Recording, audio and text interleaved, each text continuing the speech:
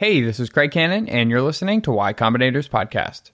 Today's episode is with Courtland Allen. He is the founder of Indie Hackers, which is now part of Stripe.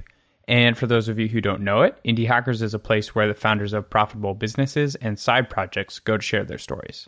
Courtland also hosts the Indie Hackers podcast, and you can check that out at indiehackers.com/podcast. Two quick announcements before we get going. The first of which is YC is on a fall tour right now, and all the locations and dates are at blog.ycombinator.com. And the second is YC applications for the 2018 batch are open. And that link is ycombinator.com/apply. All right, here we go. But yeah, why did you decide to start doing a podcast after the site was going? People were asking for it. It seemed like a good idea. I mean, the number of people who asked me to do a podcast was so much higher than people who asked for any other feature. And also, I think, a part of the text interviews was that you have to share your revenue. So everyone is completely transparent.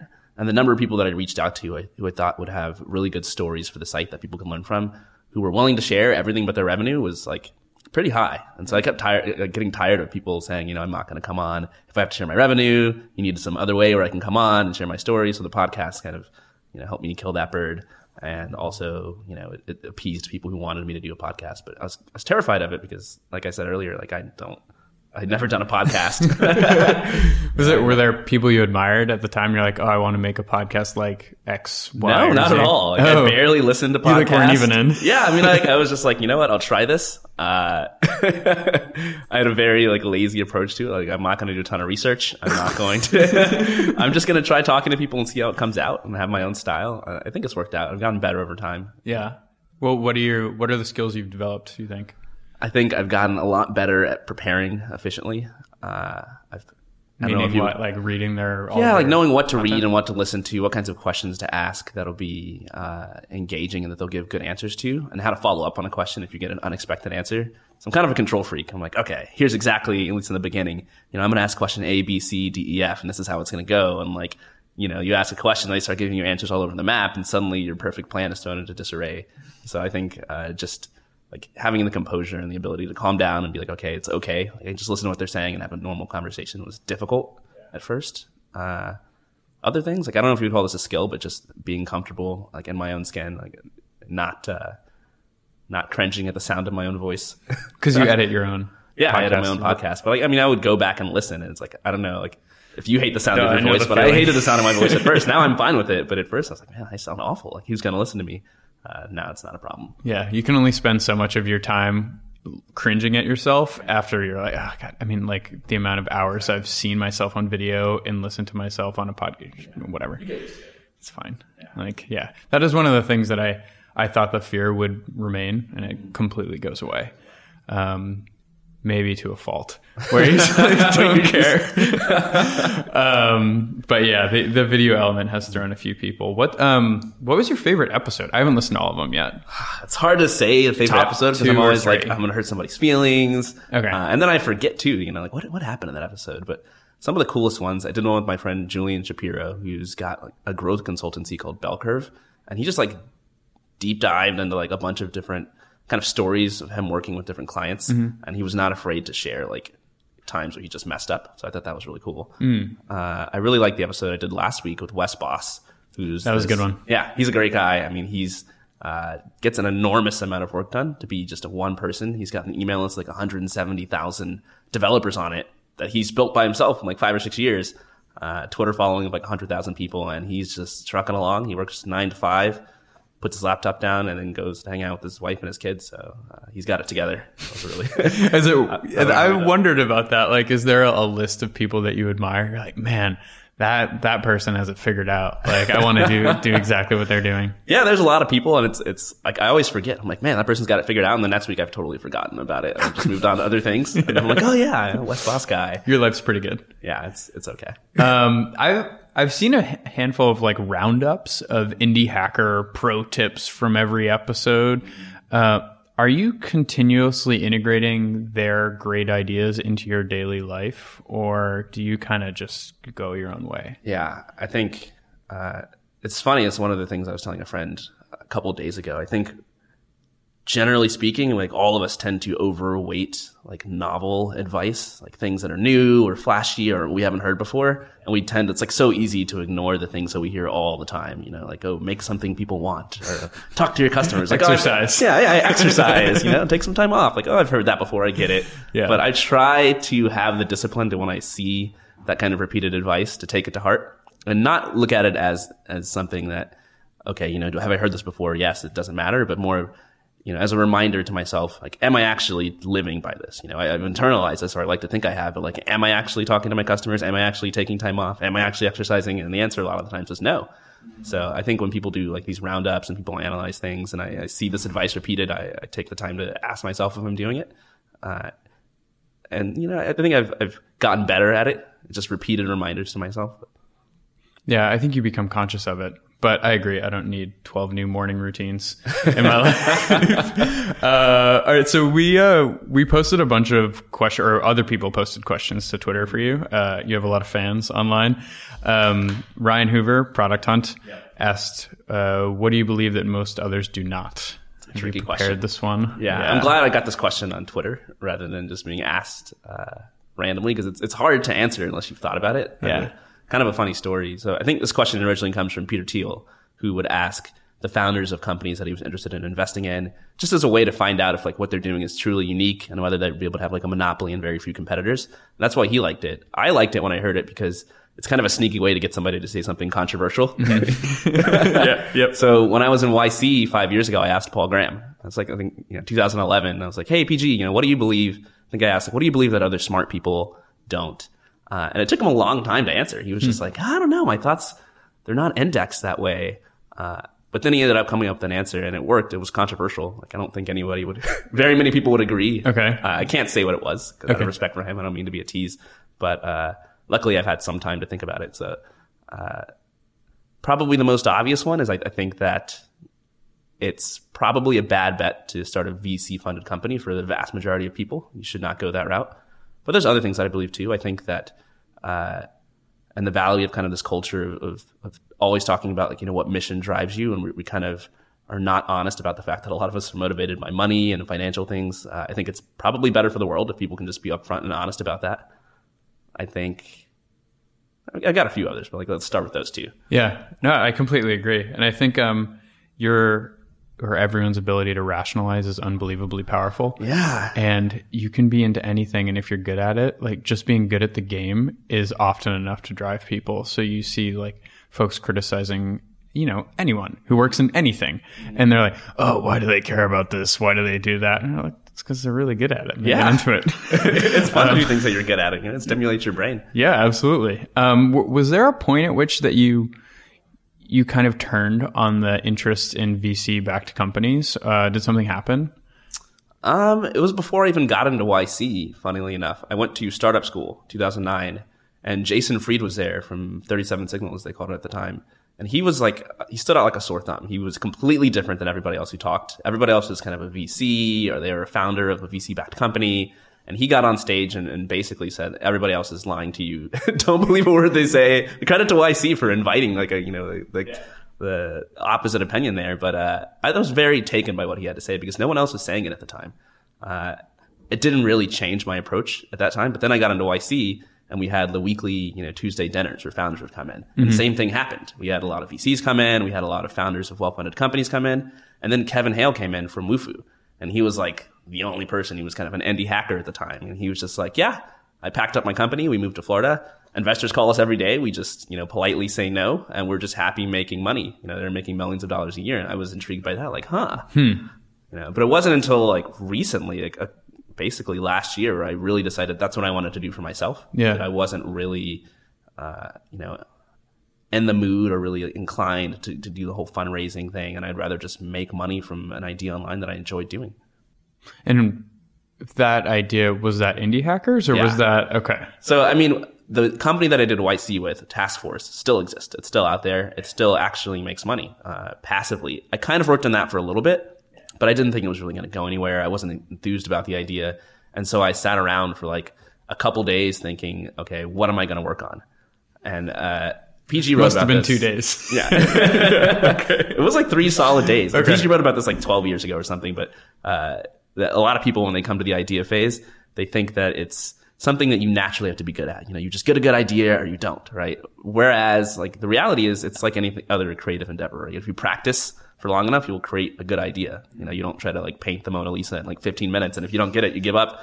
So I was like, all right, I'm going to push through this. I'm going to spend like 2 days coming up with ideas. Most of them are absolutely horrible. I just deleted them immediately. But by the end of 2 days, I realized I was consistently coming up with like much better ideas than I had before.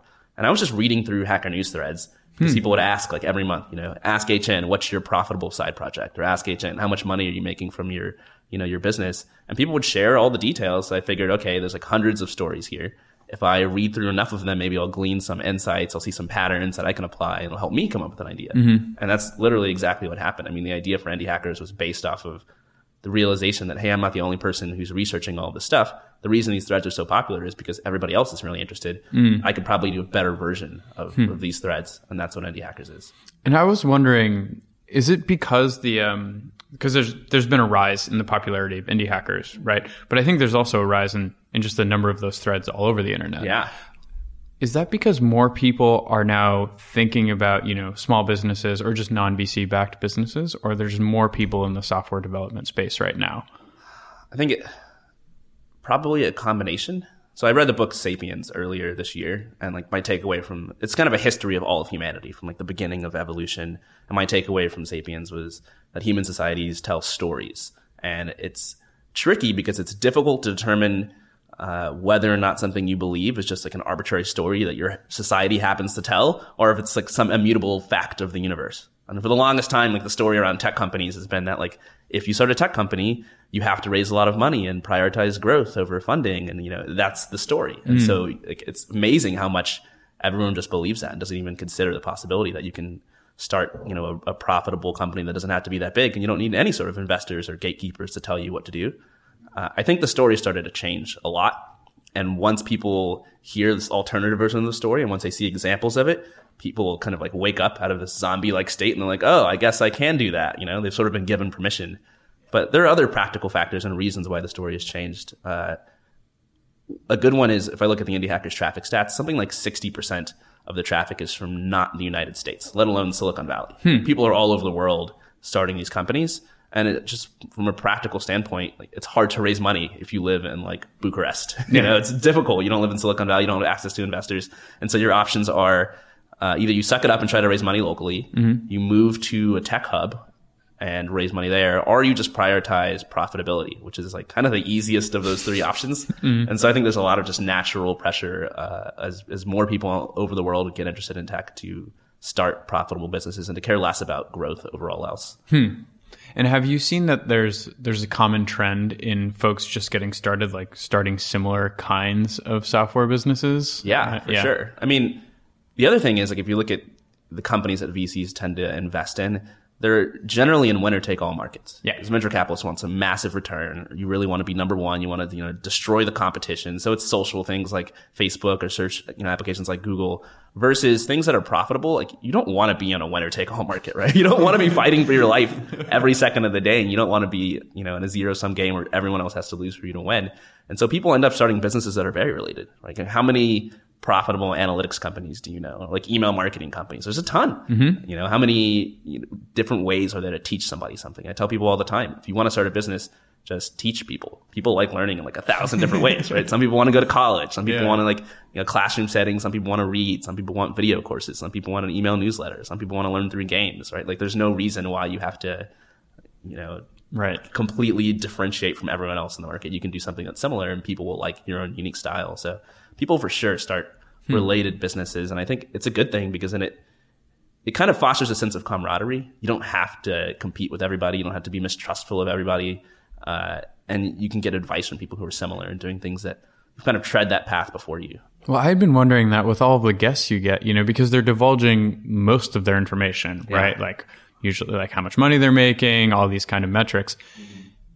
Are they worried about copycats, or is this something that now that you have some traction, they kind of like know the deal and it's easier to get people? Yeah. I mean, people that I've talked to are generally not that worried. I've had some people who refuse to come on because they say, what's the benefit of me revealing my secrets? You know, someone's going to copy me. Yeah. And then I've had people who revealed their secrets that have actually been copied, and it's always hilarious because if you think about the kind of person out there who's going to like just listen to your podcast and read your interview and just waiting for someone to reveal all the details, and then they clone everything that you've done and like make some like crappy version of your website, but that's, you know, different in no way at all, except that it's 2 years later. That's not the most competent person that you should be afraid of.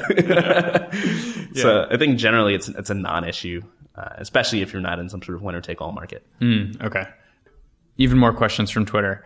There is David Adamu asked this question to both you and Ryan, which is part of the YC application. It is, tell us about a time you successfully hacked a non-computer system to your advantage. Yeah, so I do remember doing this on the YC application. My answer now, I think, would be more interesting if I related it to Indie Hackers. But early on in Indie Hackers history, I was kind of running myself ragged. I thought that, I really wanted to put out a lot of content. I wanted to do 3 or 4 or 5 early on interviews per week. And these are not small interviews. So like sometimes 1,000, 2,000 words. Sometimes they're very poorly written. I have to edit. I have to follow up with the person. So they took hours and hours. And you did this solo? Yeah, I did it solo. And then I was sending a newsletter, and then I was trying to grow the business as well. And so my trick early on was like, I'm just going to work 80 hours a week. It was not much of a trick. Yeah. But eventually I realized like, okay, this is not going to work. You know, it's okay to do things that don't scale, but you can't do that forever. Right? You need to figure out a way to make it work. And so what I wanted to do was, you know, increase or at least maintain the level, like the quantity of content that I was putting out without having a drop in quality. And so I wanted to like, you know, the ultimate would be to have some sort of interview system that like worked for everyone. It was generally applicable and yet still got interesting answers and didn't take me very long to do. And the answer that I hit on, I kind of stumbled into it. I just started doing it naturally and it ended up working out. Was every time I would do a text-based interview, and I did these interviews over email, I would ask pretty much the same questions, and then I would look at the responses and ask follow-up questions. And then I would take a note, okay, why did I have to ask that follow-up question? What did they leave out? They probably should have included. You know, how could their answer have been better? Like, why did I go to them with giving a better answer? And after a few months of like interviewing companies from all sorts of different industries and verticals, I had a gigantic list of ways that people commonly gave uninteresting interviews. And so I just factored that into my interview questions. So I would have like a question followed by like 10 or 11 bullet points for like, here's how you should answer, or here's what you should avoid in your answer. Here are things that people like listening to. And so I started sending that to people, and, you know, instantly the interviews that I got back were much more entertaining, and they required less effort because I can send the same packet of questions to everybody. So it's kind of a, you know, I guess that qualifies as a hack where I no longer have to do as much work. And but they're handwriting, they're typing these answers. They're typing the answers to me over email, and every now and then I'll send a follow-up question, but it was optimized to be as little work as possible on my part so that I could do other things like start the podcast. I was selling ads at the time. That took up like half of my time, et cetera. Yeah, because I found that the best hack for me, we did a bunch of interviews with the first employees at tech companies, and the thing that worked was just doing audio interviews, transcribing them, and then doing like insane amounts of editing to make them. Because I found that there were just issues that you have trouble going back and forth to get deeper and deeper and deeper. Maybe you figured this out through repetition, but giving someone one chance at an answer and then they like painstakingly like write the perfect answer, oftentimes it comes out kind of flat. Yeah, it doesn't work very well. No. It didn't work for me early on, which is why I had to do crazy amounts of follow-up emails. Yeah. And I was just resistant to doing the call. Like, I didn't want to get on the phone with people. That's why I was so scared to do a podcast. I was like, I want to talk to people. You know, I just like the whole programmer behind the computer, type on my keyboard, and that's it. Yeah. But it worked out. I mean, now we're doing, I think when we launched Indie Hackers when I launched it last August, it was like 10 interviews. And it took me 3 weeks. I sent hundreds of emails to get 10 people to agree to do an interview. And one of them was me. So it was really only 9 people. And now we've got like 200. I think we just hit 200 this week. Interviews, 30 podcast episodes. Yeah. And I'm working, you know, on that part of the business less than I ever have. So what are the other parts you're working on? I'm working on the community right now. Okay.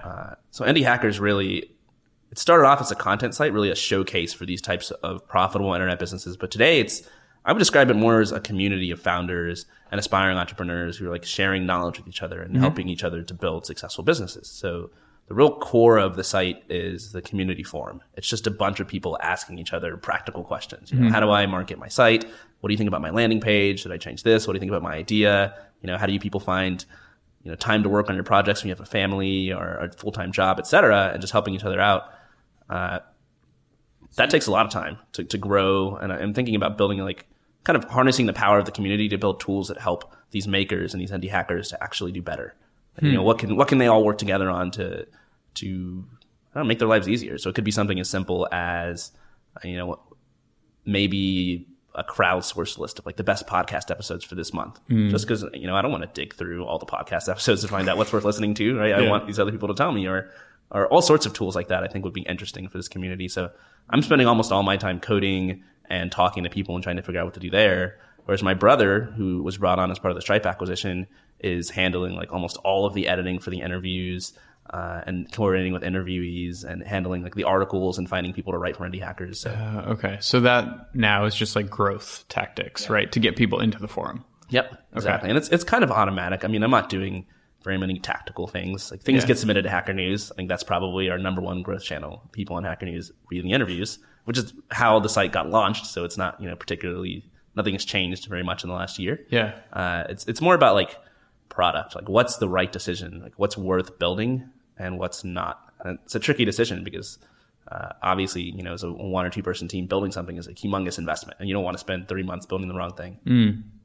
We have a handful of people coming up. One guy runs a site called Bigger Pockets, which I don't have you seen this before? No. It's basically like a giant real estate forum, and they've created tons of educational content. And I think they also have like a bunch of I might be mistaking this, but a bunch of like calculators and stuff. So basically these tools that folks who are interested in real estate investing need. Yeah. And they've like figured it out. Like after someone asked the same question 400 times in the forum, you're like, oh, maybe there's some amount of interest here. Exactly. I think that's a cool model too. Like when I was scouring Hacker News trying to come up with an idea, the company that I saw that inspired me the most, and actually the first person that I reached out to for an interview afterwards, was a company called Nomad List, started by this guy, Peter Levels, who's always on HN. He's like a, you know, crazy personality on Twitter as well.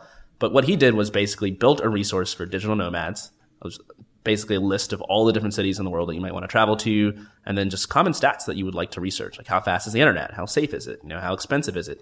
And so people who are digital nomads are like, of course, like they want to do this research. They're going to go to this site rather than scouring the web. And once he got them all in one place, he built a community, and then he started building tools for that community that are just for digital nomads like himself. Yeah. I think that's a pretty cool model. It sounds like this, you know, real estate site is the same. Indie Hackers is very similar. Yeah. And so, cause that was, a handful of people on Twitter asked this question. So, you know, Tom, for instance, you know, and Pratik, I'm getting their name wrong. Basically, how do you grow a forum is the question, right? Like, had you built a forum before? No idea? I had no idea. I just kind of winged it. I knew I wanted to have a forum. So the day that I launched Indie Hackers, I had a link on the site that said forum, but the forum wasn't built yet. And it just had like a sign up list, you know, a sign up So it form. would just go to like a MailChimp list or something? Yeah, I would just get on my MailChimp list. And I wanted to see, okay, how many people sign up for the mailing list on this page? It's some sort of rough indicator of whether or not people want there to be a forum or a community, which I wasn't sure of. You know, people are already talking on Reddit. They're already talking in Hacker News. Like maybe this is a big question for a lot of people. They're like, why would I build a forum when I could get discussion, you know, even with like my own Facebook group? Like what motivated you to do it? I did a lot of things early on that I think were a lot of people found unintuitive. They're like, why would you do that? You know, why are you building your own website rather than using WordPress? Or why didn't you just use a Medium blog? You know, why is Indie Hackers, you know, this dark blue website? It looks ridiculous. You know, why would you do why are you building your own forum? Why don't you use Discourse? And why don't you just use Facebook? And my thinking from the very beginning was like, your product, whatever you do, you should probably take, if you're going to be invested in it for a number of years, you should take the time to make it stand out and be different and be yours. And I knew going into it also that like, I'm a computer programmer. The other ideas on my list before I chose Indie Hackers were all like kind of SaaS businesses that involved a lot more development. And I begrudgingly chose the idea that was a blog. Indie Hackers is a blog. So I was like, okay, if I'm a programmer and I really want to do these other things, but I'm going to do a blog, I'm going to allow myself to like do some fun stuff and make some stuff to keep myself interested. And I also thought about what I didn't like about blogs. And you know, the worst thing about blogs is when you go to something and a blog and you read something good on it, and then you come back a month later and you don't even remember that you were there. Yeah. There's no way you're going to go to Indie Hackers and not remember that you've already been there because it's this quirky, dark blue website that looks like nothing else on the internet. You know, you might as well stand out. So I decided early on that I didn't want to do, you know, the standard thing that other people were doing. I didn't want to, you know, use Facebook for my community groups. You know, I wanted to do it all in-house and do it myself. And so if someone were to start a community, like what would be your advice on getting a forum going? Okay, so number one, I think you need to organize your forum around a topic that people can actually talk about and they actually enjoy talking about. It seems obvious, but people do it all the time where they start a community, I think, around something that people don't really like talking about, and then they wonder why it's empty. Like what? Like just like one-off things. Like, okay, let's start a community about, I don't know, like something super specific. Like how do I incorporate? Okay, well, you can't really have a community around how do you incorporate because people ask that question, it's answered, and they're out, right? So not only do people need to enjoy talking about it, but they need to actually, it needs to be substantive enough that they can come back and continue talking about it. Yeah. Starting a business obviously qualifies because there's endless challenges. Right. Number two, I think you need to have some sort of strategy to continually drive traffic to it. It can't be you launch your community on Product Hunt and then after that you've got no strategy. And this applies to any product, not just a forum. Mm-hmm. With Indie Hackers, if you were to think about the forum as like the core product of Indie Hackers and the interviews as content marketing, I think that'd be a good model for how it works. So I'm constantly doing these interviews every week. The interviews themselves are really entertaining. Proved early on that people on Hacker News and Reddit and other websites and Twitter enjoyed sharing them. So I could do the interviews, get people on my mailing list and then send out links to the community on my mailing list and continually drive traffic and kind of kickstart it over and over and over and over again for weeks. So if you're starting a community from scratch and you don't have any way to consistently drive traffic to it, you're at a tremendous disadvantage and you're going to be sort of just having to pedal faster every single time you want to get, more traffic. I didn't have to do that. It was easier because I started with my content marketing strategy first. Yeah. And I think finally, you got to ensure that there's good content and discussions going on early on. Like the first week created a bunch of fake accounts, which I had heard other people doing. I was like, all right, this seems cheesy, but I'll try it. And I would have conversations with myself. Yeah. I would have conversations with other people. I never let anyone make a thread that I didn't respond to and try to give them like a valuable response because otherwise they're not going to come back. Everyone wants to see an empty forum. No. It helps to think up interesting discussion topics, etc. So as long as people like talking about what you're doing, as long as you have a way to drive traffic there consistently, and as long as you ensure that the conversations there are interesting, I think over time the forum that you start will grow. So to kind of boil it down, there were no crazy growth like hack type things. It's just you figured out a market where people are interested in reading a bunch of content about and made a bunch of content. Yeah. And then they just ended up on your site and following you and all exactly. And like the idea of like the crazy growth hack is so overrated. Even when I sometimes do an Indie Hackers interview, people who read it, like on Hacker News, will say, "Oh, just boil it down to this one trick that this person did." And it's like that's never the case. I think we all want it to always be like, "Oh, was this one thing that they did that's responsible?" But it's not. It's almost always just like they got the basics right. They made something that people actually wanted, right. Which is like deceptively simple advice. It sounds simple, but people always subtly do other things that aren't making something that people want and wonder why no one uses their product. And so the tricks I think are overrated. Make sure that you've built something that people want that's good. And then make sure that you're actually thinking about how to get people in the door. You're not obsessed with the product itself. Right. Yeah. People call it like leaky bucket, all this stuff. It's continually a piece of advice that when we're talking about like content or content marketing with any YC startup, it's like, make something that you're going to want to read. Right. Doing these like listicles that no one really cares about and your site looks like Medium, so no one remembers what it is. It's kind of just wasting time. Yeah, I know. I did the same thing too with my YC company. We just slapped a blog on our website. It was so boring. We would like announce new features every now and then, and then it would be empty for like 6 months. Whereas I think some of the most interesting content online is it's treated as if it is the product, right? Indie Hackers, the content was like the only thing on the site for months. Yeah. I think you need to put that level of detail and thought into it. And, like we were just talking about, be creative too. Like content doesn't even have to necessarily look like content. Like the content on Nomad List was like a database of cities with information about them, right? That's not like traditional content, but it's interesting. Yeah. How many interviews do you cut? Text interviews or podcast? Oof. Well, the answer is zero, actually. Oh, zero? They all go? Yeah. They all go to print or publish or whatever? I don't think I've ever conducted a text interview that I didn't end up putting up. There might have been like one or two where someone was just complete jokester and they gave like one sentence responses and I was like, sent it back to them and they just never responded. But that wasn't me cutting it. That was them never responding. I think, I think a good interview, you could really coax it out of anybody if you're willing to like put in the time and the effort. Well, so that's the text thing is what kind of strikes me because in person you just like you get the vibe and you're like, okay, they're going to be a little bit difficult, but you kind of like warm up the room and they're good. When someone's not responsive over email or not I don't know, not as specific or not as interesting as you think they could be, how do you get better answers out of them? Follow up endlessly until they either quit or they give you a good answer. I mean, what we also do sometimes is we'll put their interview on the site as a draft, which is inline comments. Like, oh, this is a really interesting answer. Like, care to give us some details besides what you gave us? Or like, it would be awesome if you had like a chart or a graph here in your interview. So I think, from the outside looking in, maybe it looks like people are magically just giving good answers, but sometimes you just have to coax them. And like you said, like in person, you do that by filling out the room and just like, vibing off the other person. Over text, you just take the tedious time to point out what's wrong and how it can be better. Okay. Fair enough. All right. So question from Tom. What was the the question is, what was the hardest with Indie Hackers? But I think what he means is, what was the hardest thing about building Indie Hackers? Managing my time early on, but I already kind of talked about that. What else was difficult with building Indie Hackers? I think doing it alone is difficult. And I'm super lucky because the site itself, in like a very meta way, is about building startups. It's about starting companies. And the way that I look at it, like my mental model for building a startup is that essentially your whole goal is not to quit. I saw a really good tweet the other day that was, here's the secret to success. Pick any idea, work on it for 10 years. You will succeed. Just don't quit.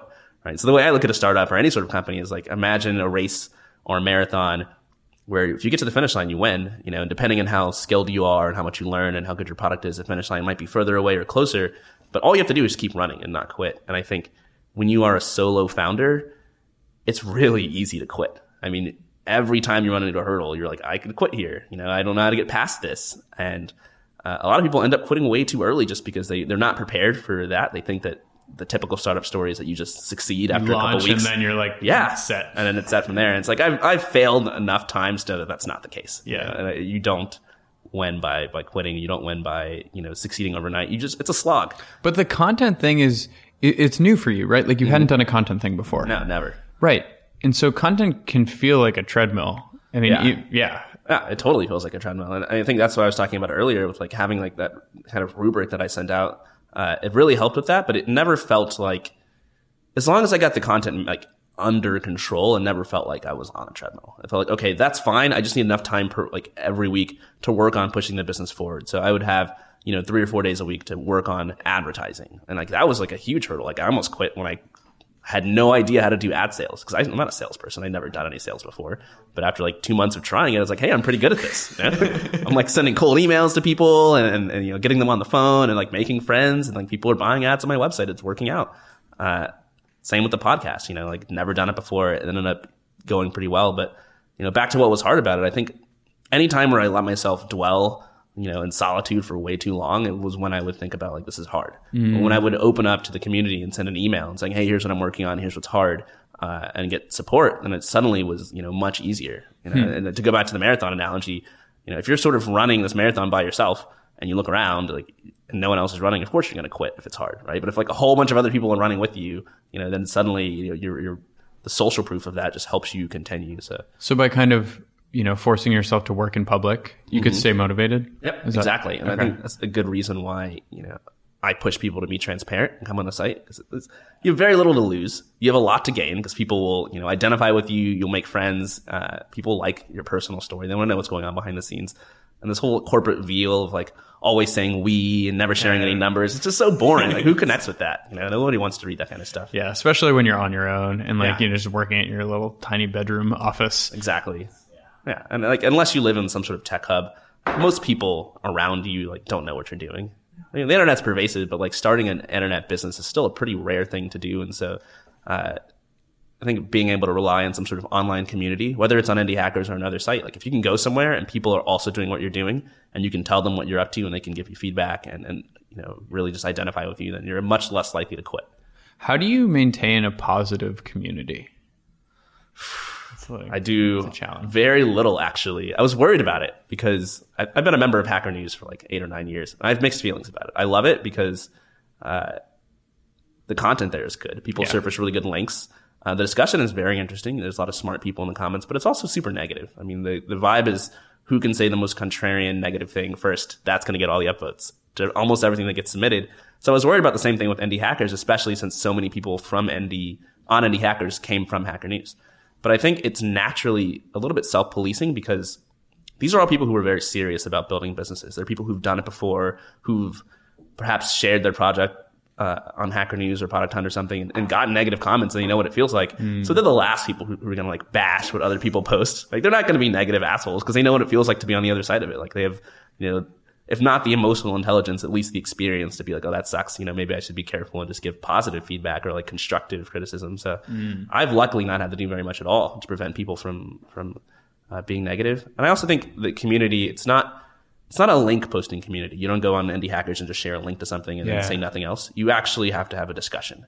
And so you're actually, from a personal perspective saying, hey, here's what I built and here's what I did.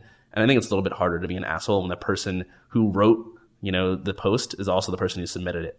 Yeah, I think that's it de-arms people, even on HN. When you get into the thread, I advise people this all the time, just like get into the comments. Yeah. Like people respond much more positively when they know you're in there and you're like sincerely want to engage. It's weird. They're like, oh, this person made it onto the internet. Like, what do I do? I didn't expect this. It's like, delete account. So someone asked an interesting question, which is, would you advise starting Indie Hackers, meaning like a person who's getting started, to join an accelerator? Yes, I would. I think, okay, so I've only done YC. I can only really vouch for YC. And so, the boring answer is obviously it depends on the accelerator.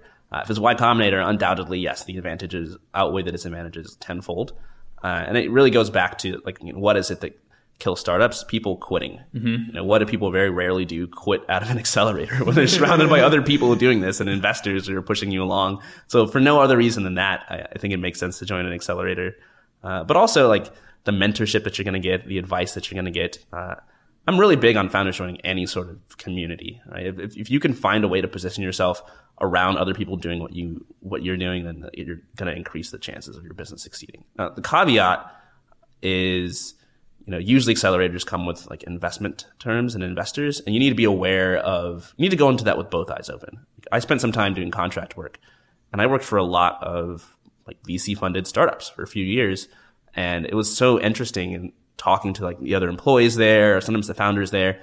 So they would build like a very good product that maybe 20, 100,000 people were using, people were paying for, and then sometimes just crash and burn because, the level of success they needed to reach in order to meet their investors' expectations was so high, right? And so I think if you go into any sort of accelerator, if you accept money from investors, you need to be aware that they're not, yes, the money might help you, succeed and grow faster, but at the same time, it's also raising the bar for like the minimum bar for success. And if that bar gets raised too high, to a degree that's like unrealistic for your product to hit, if you're building a to-do list app and, you need to be $1 billion valuation, like good luck. There aren't very many $1 billion to-do list apps, Yeah. So I think you should be aware of that if you're going to join an accelerator. Yes. That is a pro tip from Silicon Valley. It's like, just know the terms of the deal, like know the expectations. It's not crazy, but I think it's one of those themes that people are really attracted to with Indie Hackers because it's this unsaid, like, I don't think VCs are ever trying to be in the gotcha position because it doesn't work out for anyone if the company doesn't work. But like when you set your expectations in life to like build this $1 billion company and you raise the money and then you realize that you're making a to-do list app. You're not going to hit that. Yeah. And I think like a lot of it is, I mean, like I said earlier, people just like hear one story. They don't really think about what kind of deal they're making or why they're going that route or why why they feel the need to build $1 billion company. And, I agree with you as well. Like the VCs aren't like super nefarious. They're not like, I want to trick everyone, right? But at the same time, like their incentives are such that, 90% of the time they would rather have a whole bunch of people fail and a few people make it big than to have everybody have kind of a middling result. Right. And so if you're a founder, you have to ask yourself, do I want to have a high risk of failure to have that one shot at the top, or do I want to, maybe make $10,000 or $20,000 a month or, a small exit or something, and then maybe go for the big shot, which I think is like probably the more rational decision for most people. I would imagine so. Yeah. All right. So there's another question from Bert. Are there other recipes for folks growing a side hustle or, small business, whatever you want to call it, in Europe compared to the US? I don't think so. The reason is because if you compare, working on a side hustle to, building more of like a high growth startup, if you're trying to like hit $1 billion valuation, what do you care about? You care about really what you need is like this potent confluence of factors all pushing in the same direction. Like you need the best idea ever. You need the best team ever. You need like a growing market that for some reason has like no real competitors or a bunch of bumbling competitors. You need the best investors, the most money, a little bit of luck. You need everything like to help you.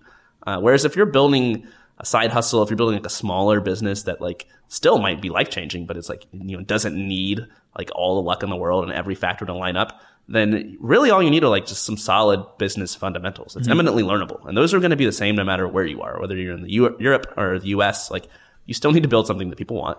You still need to have some sort of marketing and distribution strategy. You still need to be able to manage your time and like not run out of money, et cetera.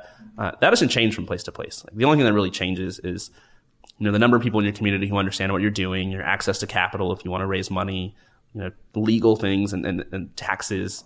But everywhere I've been, I went to South Africa. I talked to some indie hackers there.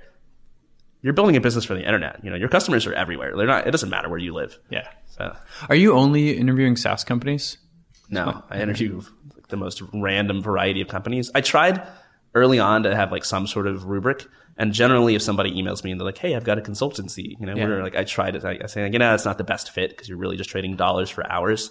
However, I think SaaS companies are kind of the most interesting. Okay. They're kind of the dream of people who want passive income and people who want like the freedom that comes with that lifestyle.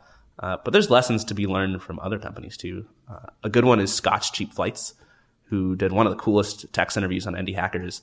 It's basically this guy, Scott, who found like super cheap flights for himself, and all of his friends were like, "Hey, I want cheap flights too. Like, how did you go round trip to whatever?" Dude, like the Venn diagram of like nerds and like airline hacking things is so like you wouldn't believe how many YC applications like we're gonna blow your mind with this new mileage plan. People really like saving money on flights, and it's a little insane. Like people will spend way more money saving money on like time.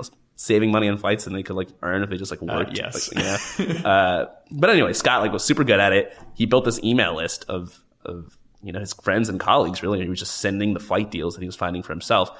And it turned from like that tiny side project into like this massive business that's doing like $4 million a year. It's not SaaS at all, right? It's Scott and his friends now and the people he's hired scouring the internet and manually sending people. There's no bot. There's that's it. And people pay to be part of this mailing list. Like they pay to be like frequently sent cheap flights so they can go. It's totally worth it for them. So that's not a SaaS company. One of the coolest interviews ever. And again, it's like all the same business fundamentals. Make something people want, right? He had to find a way to actually advertise his mailing list and get people on it. His marketing site is so like it's super slick, super streamlined. Like the conversion rates are extremely high. Super transparent about everything. And it makes his emails fun because it's like, "Hey, it's Scott here." And I feel like you're getting an email from just like a person that who's trying to help you out. So that is really cool. You spoke of the Nomad List guy before. Were there other role models for you when you were? Because I completely agree that it's so important. We're having Pete Adney, Mr. Money Mustache, on the podcast. Oh, cool! And he's awesome. But I think his whole deal was so influential with people in that he's just like software engineer for 10 years, saved up like $600,000 or $700,000. And it was like, I'm out. Like, I'm good. Yeah, like index fund, rely on the income from that. But I think he's just another example of just showing people the way. Were there other people that were kind of like showing you the way? Yeah. David Heinemeier Hansen from Basecamp was a big one, and Jason Fried. So I went to startup school in 2009 and saw Jason Fried talk, but my favorite talk was DHH's talk the year before. He was just like, it's super entertaining. If you haven't seen it, you should watch it. But he completely just like dissed everybody there. And he was just like saying common sense things like, you can build a business and telling people things they hadn't heard before. So whenever I felt low, I would watch it. I've probably seen that talk like 50 times just because it's so inspirational. Watch that one. It's a really good one. Who else? I think, Peter Levels was a big one I mentioned. I didn't have that many influences. When I was reading through the Hacker News threads to find examples, I found a lot of really cool examples, and people was like, what they're doing is awesome. And that inspired me to know that it was possible and keep going. But there isn't any one person who... What about just the idea of making a content site? Was that like you were reading some...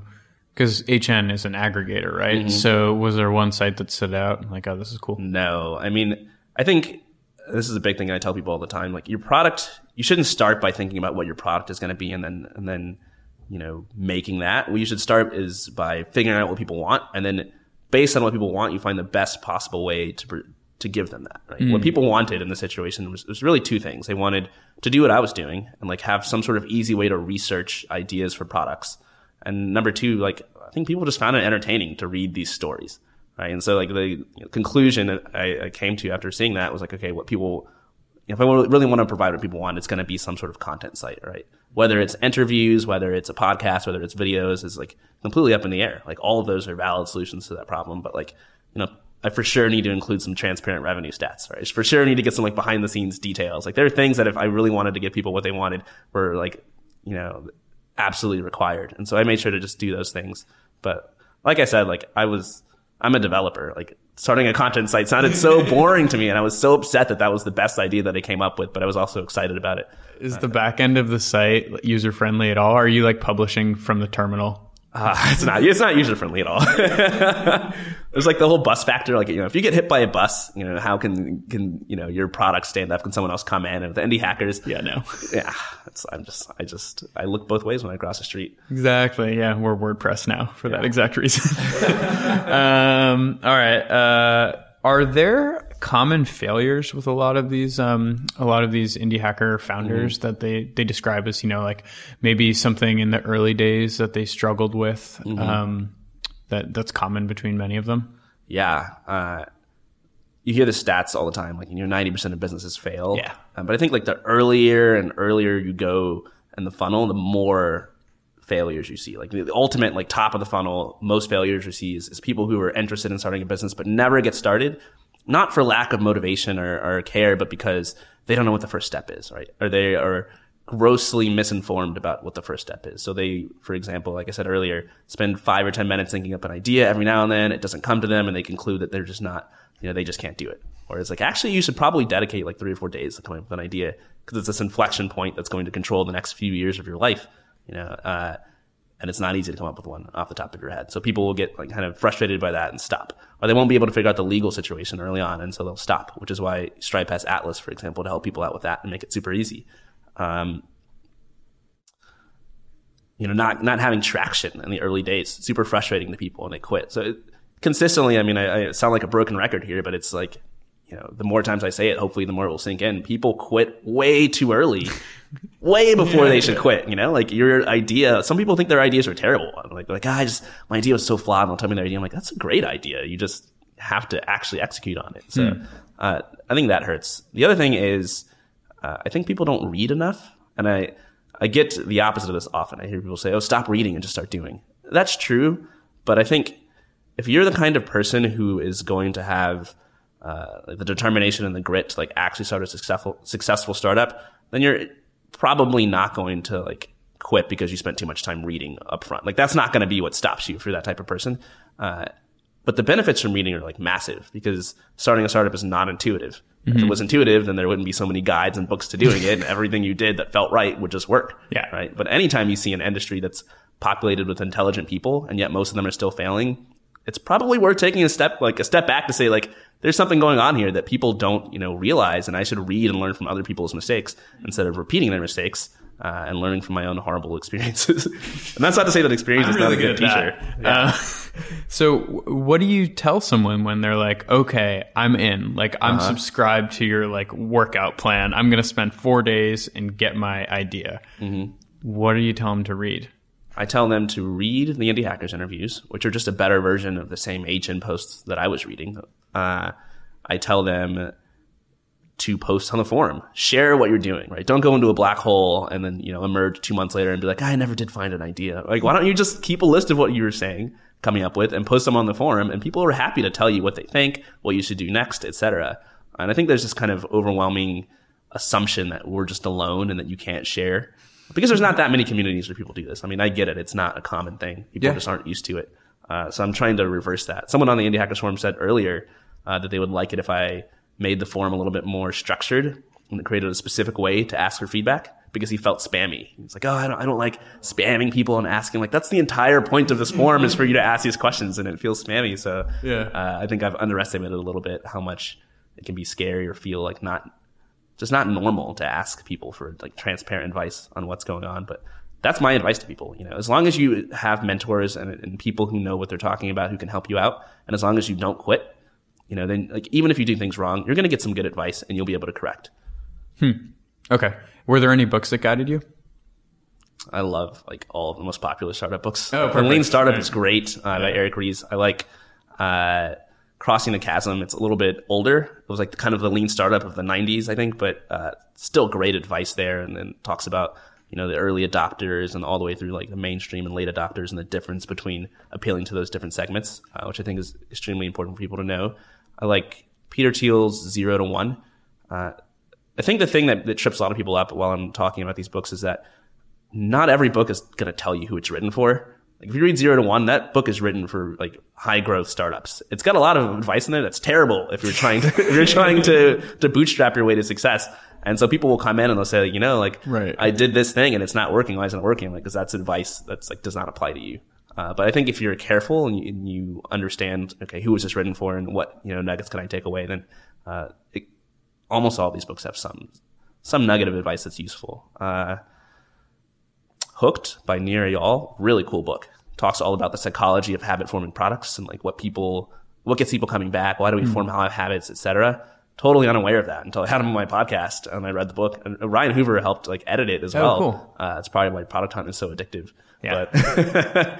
But really cool book, definitely worth a read for everybody. And also just books outside of the startup echo chamber. I have so many people who say, you know, Courtland, I've got this idea for an app that will let you like place an order at your local coffee shop before you get there. And it's like, I hear this idea like 7 times a week. And the reason is because everybody's reading the exact same books and the exact same blog posts and living in the exact same place. And so if you have all the same inputs, you're going to have like the same ideas as everybody else. Totally. So like if you really want to come up with something creative, like not only should you invest the time to think about it, but like travel, you know, go visit a different culture, read some fiction or sci-fi or something like to get your creative juices flowing. Don't only read startup books. Yeah. I think you have to have an opinion. Like you're outside of the norm. You do. Because it's true. Like, yeah, just hang out here long enough and it's the same ideas. Exactly. Circulate. Yeah. Do any of the, so this is Cameron Reynoldson. How often do you see indie hacker projects transition from lifestyle businesses to startups? Or do they ever? Yeah, all the time. I mean, Scotch Cheap Flights, great example. Totally. Well, okay, so it depends on your definition of lifestyle business. If you mean lifestyle business is any business that makes money, and a startup is someone who's raised a lot of money from venture capitalists, I actually don't see that very often. Very rarely does somebody who is killing it and making millions of dollars decide that they're going to raise a ton of capital. And I think most of those cases are like pretty famous.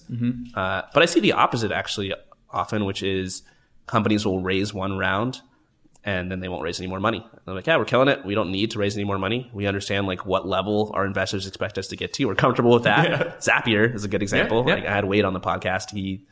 They're doing extremely well. He doesn't need to raise any money. Kevin Hale and Wufoo did the same thing back in the day. And I also see a lot of like side projects that start off as, you know, I just want to supplement my income and make a few $1,000s a month, that turn into, you know, I'm quitting my job. This is it full time. This guy, Mike Parham, he created an app called Sidekick. It's basically like a background job processor for developers so that they can run tasks in the background on their server and make their websites faster. He was doing it on the side of his business. Then he was kind of mixing it with his business, and then he quit his job and was like, I'm not going to work my full-time job anymore. This is like taking off, right? And that's kind of the dream, because now he's got the freedom to work on whatever he wants, from wherever he wants, for whatever hours he wants, and like there's no upside on his income. He's making something like $1 million something a year as a solo developer, just doing what he likes. There you go. So not a typical story. Like not everybody makes $1 million a year, but you know, that definitely went from like side project and hobby into like more than a full-time career. That's a real struggle. Like I know a bunch of software developers that have their like, you know, cushy internet job and have a side thing, and they struggle to figure out like at what point do you really switch? And like, is that is there like an advice section in the forum that people like struggle with this question, or is this actually more rare? Yeah, I don't know. It's very common. And Indie Hackers, as it exists right now, is not very prescriptive. Like it's not organized into an answer to every specific question you might have. It's more free flowing. And so every now and then a topic might pop up about that, and people will get all sorts of good responses. But my personal advice would be, it really depends on the level of risk that you want. And it's harder once you're a developer or even a non-developer in some job where it's cushy and you're making money. Like when I first moved out here, I was like the stereotypical, like, you know, 22-year-old eating ramen noodles. Like I didn't care what kind of apartment I lived in. Yeah. And then I started shopping at Whole Foods and, you know, moving into better apartments. Yeah. And now it's like, okay, I can't quit my job or, you know, do something unless I have a really good idea that's really working out. And I empathize with people who are in that situation. I really think that you should have some form of product market fit. Like you should be confident that your product can work, right? If you've launched a side project and there's no one's using it yet and you're just excited to code on it, that's probably premature for you to leave your job, right? Like every software engineer really likes coding their own thing. Like it's fun.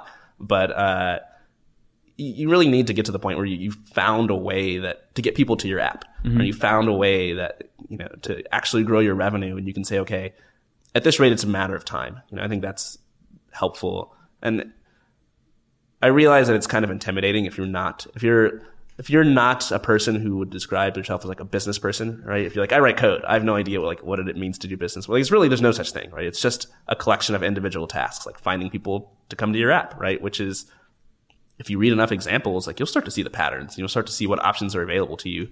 And so I would encourage people not to be worried that they don't have like experience here. Just make sure to read and learn from what other people are doing. Make sure that you are persistent and you don't quit at the first sign of distress. And then, if things start working, it'll be pretty obvious. Like with Mike Parham, it was like, hey, I'm making $50K a year from my app, $100K a year now. Wow, it's only been 2 months. Or, with Scott Cheap Flights, it's like, suddenly I'm making like thousands of dollars. I can hire somebody. Why do I need to work my job? Yeah. Also, like if you're a talented developer, the downside's pretty low, right?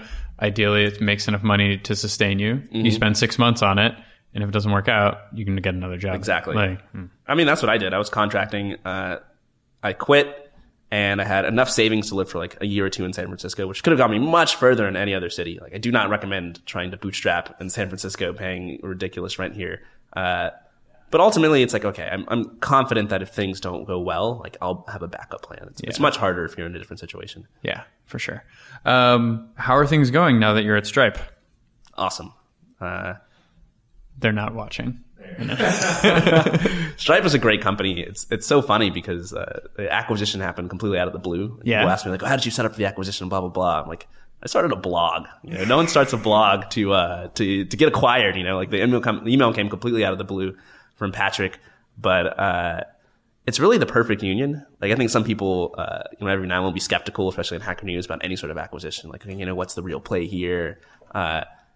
I think it was obviously good for me. It's good for Stripe, and it's good for the indie hackers community, for indie hackers to be under Stripe. Yeah. Specifically, if you look at like Stripe's goals and incentives here, I mean, Patrick Collison came in on the Hacker News thread that announced the acquisition and made the top comment where he just said flat out, here's why we're acquiring indie hackers. And it was super straightforward, which is Stripe does better if more people are starting companies and those companies are more successful. Indie Hackers' mission is to help more people start companies and be more successful. There's no man behind the curtain there. There's no sort of secret thing going on, and also like just examining like a world, indie hackers without Stripe versus indie hackers at Stripe. So what I was doing, back in February and March is spending an inordinate amount of my time finding advertisers, putting ads in my newsletter, putting ads on the website, putting ads on the forum. Ads, as much as they might fund a site, they don't make a site they don't make it better. No one is happy to get a newsletter that's got ads in it. It doesn't help anyone, right? It didn't help me to do anything other than pick up the ability to do like some pay sales. Rent. Yeah, and pay rent, right? But like ultimately at Stripe, I've got a salary. I don't have to worry about paying rent. I'm not like worried that Indie Hackers is going to go under. They're not going to shut the website down. Like they did not buy it to shut it down. They did not buy it for it to become some super profitable thing in the next like 6 months or anything. So the long term is pretty much set. And now I can just focus 100% on my original mission, which is just helping people start companies and showing that there's another way to do it. That's not, the story that we've all heard. So Stripe's been super fun. They're really hands off. I think I've met with Patrick like 3 times since I've joined in like the last 6 months, and he's a super smart guy. Like we just brainstorm together and think about how to make the site impactful. So it's really the perfect acquire, and like the incentives are aligned perfectly. Like there's nothing that I want to do that they don't also want to do. That's great. Do you have any side projects going on right now? No. Okay. If you could start any side projects, which one would you be jumping on? What would I start? It's so funny. Tell me it's going to be a coin. It needs to be. It would be an ICO. The Indie Hackers ICO. Really. I don't know, actually. You know what? I think my side project would be, I would follow the same formula I followed last time. I need to spend 4 days, get my brain into that mode where it's actually good at this. Right? It's like riding a bicycle. If you haven't ridden a while, you're going to suck. But after you pedal for a while, you get good. Coming up with an idea, you need to take the time to do it. That being said, I think if you run a business for a while, you start to see like opportunities for things where if that existed, you would pay for it for sure. You know, like I'm trying to manage my Twitter account. It's just a hassle to do that and also do all the other things. Like I really want like better tools for social media. A lot of tools for social media already exist, and a lot of them are wildly popular, like and profitable. So I've got some ideas in that area, and it's hard to say, but I think maybe the day will come where I work on a side project on the side of Indie Hackers. We'll see. I have way too much to do now. Yeah. And a lot of the stuff that I'm doing for Indie Hackers like is almost side project-ish. You know, like my life hasn't changed very much at all. I mean, I'm still working at home on Indie Hackers. I'm still working on my own schedule. Yeah, exactly. So it's not too different. Cool. All right. I don't have any more questions. Cool. Thanks for coming in. Yeah, it was fun. All right. Thanks for listening. So as always, the transcript and video are at blog.ycombinator.com. And if you'd like to apply to the Winter 2018 batch, that is at ycombinator.com/apply.